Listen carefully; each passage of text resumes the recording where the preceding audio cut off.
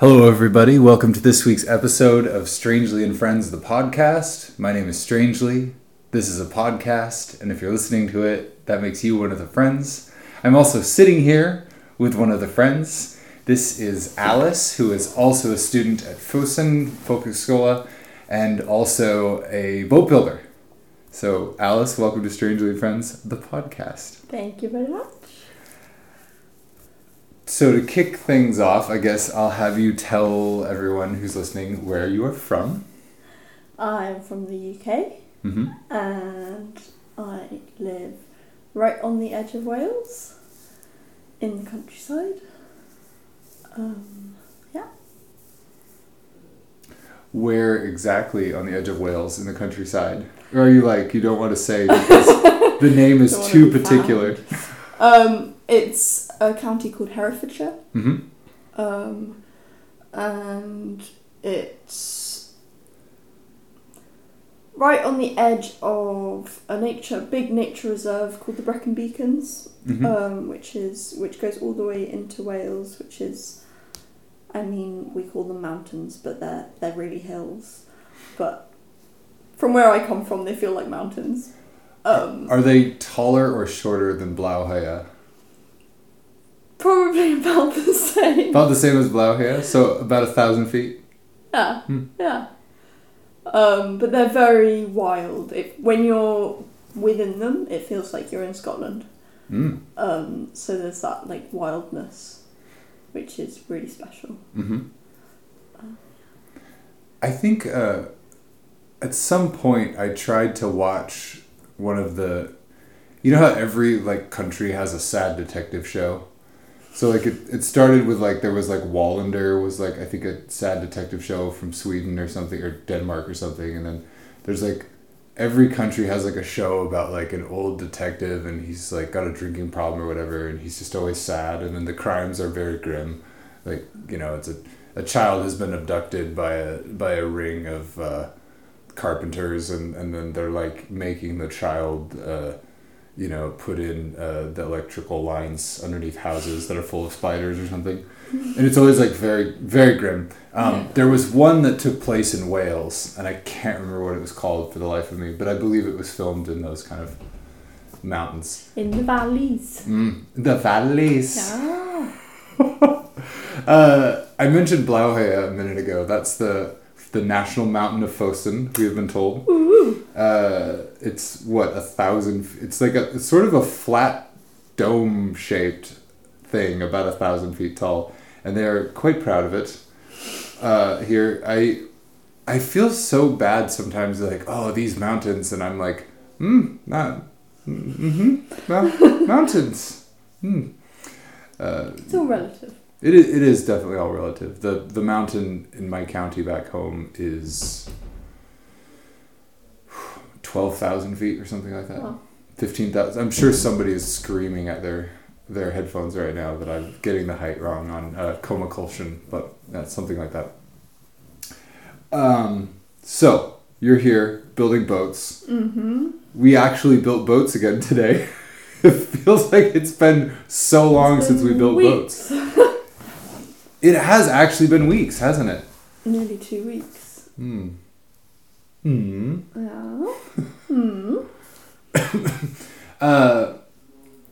Yeah, we sailed out to an island and killed some sheep. Yeah, to put it simply. Yeah. We got very wet. For those of you listening at home, Fosen has an island called Utsitoya. Yeah. And it has it's just sort of how big would you say it is? A couple of square kilometers? Something, yeah. A square mile maybe? Yeah, it's small. Quite small. And there's a couple cabins there, and then the school just has a flock of about 40 sheep that run wild. So we went there last week, and the second day we were there, we all stood in a long line stretching from one side of the island to the other, and just sort of walked and pushed the sheep into a holding pen, and then they were all weighed and medicated, and all of the lambs were, lambs, they were quite large at this point. It's 60 Yearlings? 50, 60 pounds. Yearlings. Yearlings, yeah. And most of them got sent on a boat to the mainland. Which we both went on. We were both on the lamb boat. Yeah. And then a couple of them were slaughtered on the island, and we had a big spit roast barbecue of one of them. Yeah. Did you? I guess, yeah. Let's talk about the boat trip first, because we went on that special extra boat trip on that thing that was like kind of a cross between a spaceship and a D-Day landing boat.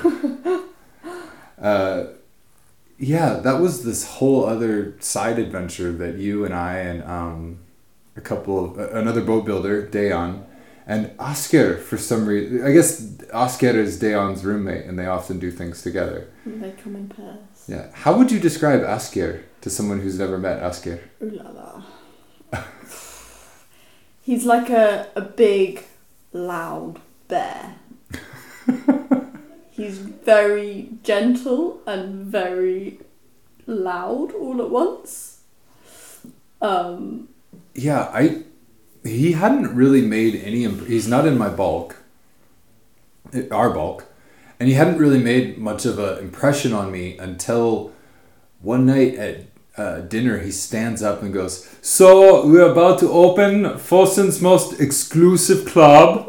There's going to be sort of some reggae and Afro beats, and you can all come and dance. It'll be upstairs in the fellas hall at 8:30, I think. So come. We will have a club, the Fosen nightclub. And if you don't know how to dance, come and I'll teach you." Yeah. And I was just like, who is this guy? And he just like continues to be that personality so often. And so it was strange that, you know, Dayan is like pretty quiet and fun, and he's in the boat building with us, but like my entire impression of Oscar was like this like party dude. And so to be on the boat with him and he's just kind of quietly sitting there, feeling the breeze in his face, enjoying the scenery, was fascinating. To like watch somebody that is like generally this really big thing be just kind of there. And yeah, I think the more I get to know him, the more I feel his sensitivity. Mm-hmm. And he's very intuitive as to what people are feeling. Mm-hmm. And like tuning in, like if people are okay and how they are and stuff. Yeah. Yeah. Yeah, being on that boat was really and kind of an odd thing, because we left everybody else to go like to a different island, and to get to Utsatoya we sailed in the school's boats, and then this other side trip where we had 35 lambs all crammed into this little landing boat was very different, because it felt much more modern. We were going a lot faster. We were going a lot further. And we were taking these lambs to be slaughtered. Mm-hmm. And it felt sort of... there was a sort of romanticised aspect of being on the island. Mm-hmm. It was very sort of beautiful, and we were carrying the lambs. And then suddenly we were on this motorboat, and it was like the harsh reality of like, we are taking these lambs to be slaughtered. Yeah. Which is interesting, because I think by the time we did the slaughtering the next day, I had kind of like settled into that mindset of like what is happening. Yeah, what tell me about your experience of that, if you can. The slaughtering. The slaughtering, yeah. Yeah, it was interesting. It was mixed for me, and I think I spent a lot of the time while it was happening trying to work out what I was feeling. I was feeling all sorts of different emotions. I think in abstract, I think it's a really good and important thing to be involved in the reality of this process if you eat meat, and you know, obviously you don't want to go there, that's fine. But I think if you eat, for me, eating as I do eat meat, it felt really important to face the reality of it. Mm-hmm. But actually being there, the moment when the life left the sheep, I found it quite shocking. It's not something I've witnessed before, and just to be the reason that this animal has lost its life felt really weird. I felt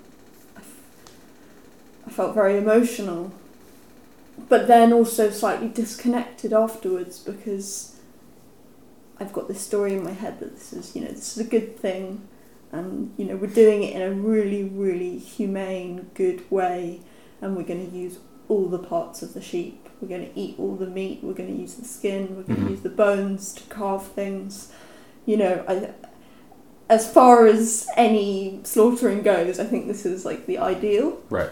But that doesn't, I guess, take away from the reality of it. Mm-hmm.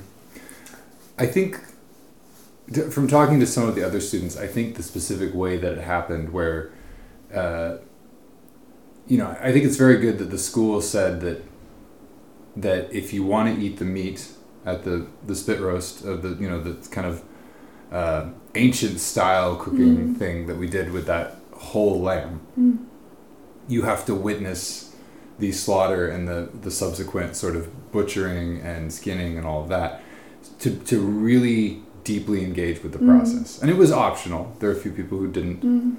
But at the same time, because there were so many people observing, they bring out this lamb, and then 70 of us sit in a big circle in the field and sort of watch this all happen. That, I feel like, felt a little,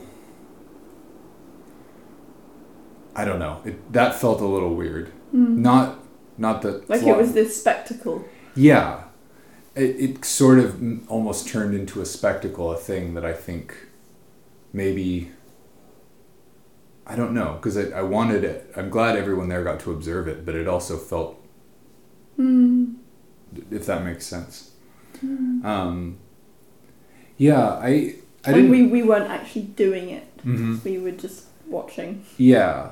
I felt sort of uncomfortable in that situation, but then later, when I was part of a smaller group of about 10 people who went and... Because we slaughtered and butchered 2 more, kind of on the other side of the hill away from everybody. That felt actually really... This is something I've been struggling with how to put into words, because it's like, on the one hand, I want to say things like, it felt good, it felt it felt comfortable, but I don't want to be like, oh yeah, it felt good to kill an animal and cut it up. But at the same time, like there was like a rightness to it, because we were in the landscape where the sheep lived, and it felt very maybe natural is the right word, in the sense that like sort of some of my other experiences with animal butchering and slaughter have been in very artificial environments, where it's like a butcher shop or something, where something is taken in to a place, or it's happening, away from the habitat. And these sheep, like, having gotten to run wild their entire lives all over this island, to be engaging with the body of the sheep in the context of where it lived felt, I guess that's what felt natural. As opposed to, it felt very unnatural to sit in a circle with 70 people and watch. I mean, it just feels unnatural to me sometimes here at FOSN to be sitting in a group of people watching someone else work, because we're here to learn that skill. Like in boat building, when we're sitting there at one side of the room and Kenneth is like going to town with an axe, and we're all like watching him, but also like in a sense we're watching someone else work, and I always just have a hard time with that. But yeah, I'm so glad that we got to participate and witness the slaughter, because I think it, as you said, it really brings a reality to eating meat. And I think one of the most valuable things about it, which I didn't realise until after it happened, was the conversations it brought up between people.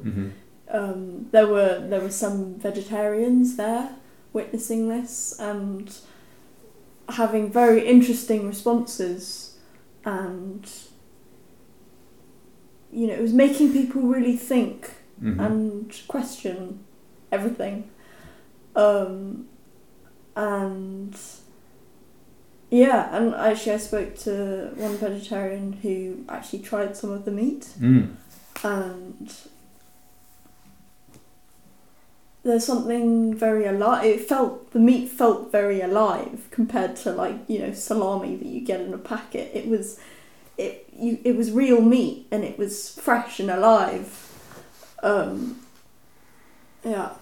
think that was really, really important and valuable to experience. Yeah, it was an experience I think I will be struggling to put into words for quite a while. Not so much the observing the butchering for me, but participating in a subsequent... and I know some of the people in the self-sufficiency and farming course, they're going to be slaughtering like a bunch of pigs, I think, week after next or something like that, when we all come back from fall break. So, other than everything to do with the sheep, how did you find the island? You said wet. It was very wet. Very wet. However, I'm very proud to say that I did not get wet all week. Oh. I now worship my oilskins. And my wellies. Wellies. Good equipment. What's that saying? There's no such thing as bad weather, only bad clothing. Yeah. Ikke dårlig var, bare dårlig klar. It's the very famous Norwegian saying. It's right up there with ut på tur, aldri sur. When you're out on a hike, you're never unhappy. I can just I didn't grow up here in Norway, but I could just imagine my dad saying that to me when I'm grumpy on a hike as a kid. It seems like such a dad thing to say to an unhappy kid on a hike. There was something that Kenneth said the other day, which I loved, when he was talking about this book that he's just been reading, and the last sentence in the book was that people should swim more because people are never unhappy when they're swimming in cold water. And I such a Norwegian totally thing to agree. say. Yeah. Yeah, it is amazing. I this week my friend Kai is visiting from home, and she and I were talking about things she's noticed about me that are different just since I've been gone the 5-6 weeks. And one of them is that I am obviously acclimated to much colder temperatures. We went out in the kayaks and I was just kind of not wearing gloves and stuff like I usually wear when kayaking. It was sort of a fun thing to notice that I think Fosen is moving all of our experiences into a colder end of the spectrum. I mean, even while camping, you heard about my hammock? Oh God, yeah. Yeah, so on the first night, my hammock broke while I was asleep in it. And so I just rearranged my hammock tarp to be sort of a little kind of tent to keep the rain off of above me. And I just slept on the ground for the 3 subsequent nights and had a great time. And I am not sure that I would have been comfortable or excited about doing that had I not kind of settled into the mindset that they have here at Fosen, which is very outdoor oriented, very sort of get on with it oriented, in the sense of I've never been in a place that is more dedicated to pushing people in a gentle way and in a way that everyone can. As much as I felt that the whole vibe of everything was pushing me to try to exceed my own perceived limits in terms of how I could comfortably sleep outdoors, but also I felt as much as I felt pushed in that direction gently, I also felt like the school was really providing an out for people who didn't want to be on the island. You know, I feel like it's they encourage us to push our own limits, but only with regards to what we feel we can do. Mm-hmm. It's not sort of comparing yourself to others and everyone's got to be at this level. Right. It's just about growing and yeah, stepping out of your comfort zone. So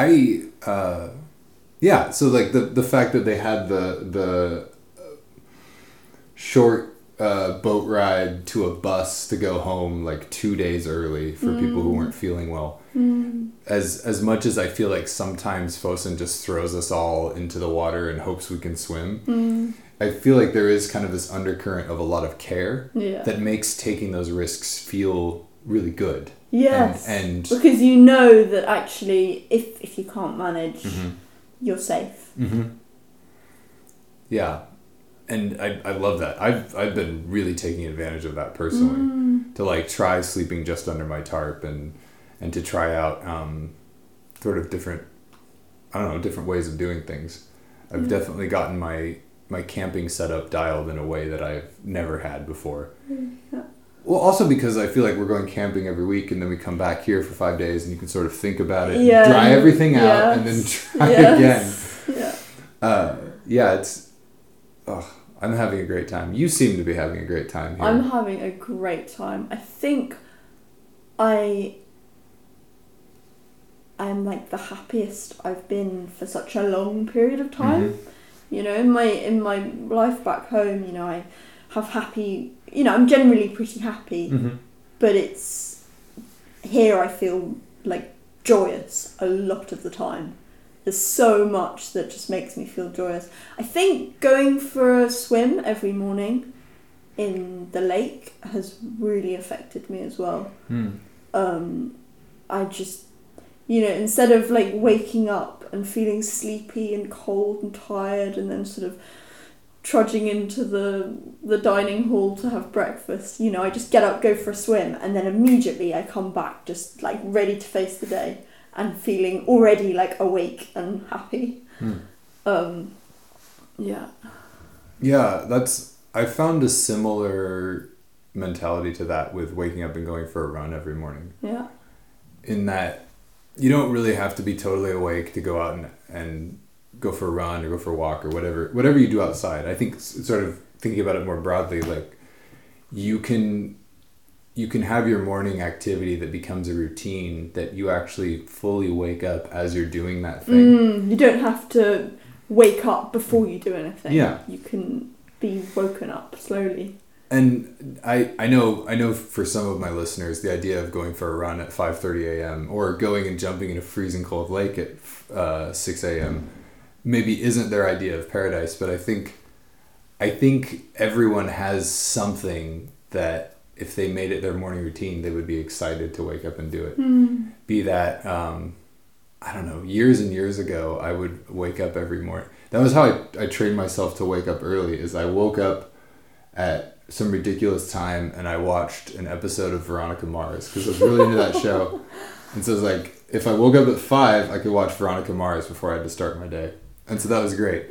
I remember the back half of all of the episodes of Veronica Mars. I don't really remember the beginning of every episode because I was kind of half asleep.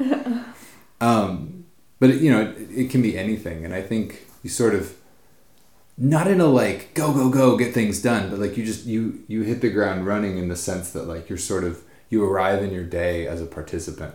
Whereas the few mornings that I've woken up here and, as you said, like rolled into the dining hall and just sort of had breakfast and like tried to wake up in that process have felt really crappy. Not because I feel like I've missed the day, but I just kind of feel out of step with where I want to be. And I think also being, there are a lot of us living here together. We're surrounded by people most of the time, and to just have those times where you can just, even though I do often go for a swim with people, there's a very like intimate relationship with going into the water that's just between my body and the water. it's very sort of grounding for me within the chaos. Yeah. There's way more togetherness here than I am generally comfortable with. It's very, very difficult for me. And I think finding those rituals and those times to go be by yourself, whether physically or mentally, are so critical. I don't know. I've been curious to ask some of the other students how they feel being here in relationship to whatever's going on back where they came from. So like for me, I know this is the wrong idea, but I really feel that whatever's going on back in my hometown that I will probably go back to after this is all in a kind of stasis. Like I just I've hit pause and I mean, I understand intellectually that my friends are doing things, that my parents are I feel very disconnected from the reality. I'm just here, and it's a very distant kind of abstract concept, the idea of home. And I think also, like, at least for me, my phone doesn't have service here, so I'm only getting it where I'm at Wi-Fi or whatever. I'm less and less engaged as time goes on because I have to like consciously think to bring my phone to the Wi-Fi and plug it in, and ditto for using my computer or anything. I've just as much as I feel like I have no free time here, I've been doing a lot of reading because my books don't need Wi-Fi. I don't know if you knew that. Paper books don't need Wi-Fi. You younger end of the millennial spectrum, you don't. Are you even a millennial? Now that I think about it. 2000, baby. Oh my gosh. That's just. It's so wild that. I don't know. I'm here with a bunch of people who were born after the turn of the millennium, and we're all like doing the same. We're all in school together. I think that's another thing that I really like about this school is that because it's quite niche in what it offers, and generally people are more mature coming here, and there's quite a big variety of ages, and having some older adults with also younger sort of late teens is just really nice for everyone to mix in together. It just feels really natural. Yeah, well, I think it's such a self-selecting group of people, right? Yeah. It's interesting even to witness the differences between the various courses. So like how all of us boat builders fit together. Like we all got pretty tight pretty quick because we were all people who had like a very specific desire in coming here. As opposed to, whatever those weirdos are doing downstairs in the tiny house building class or fucking around. Yeah. Hitting nails into wood, making a lot of noise.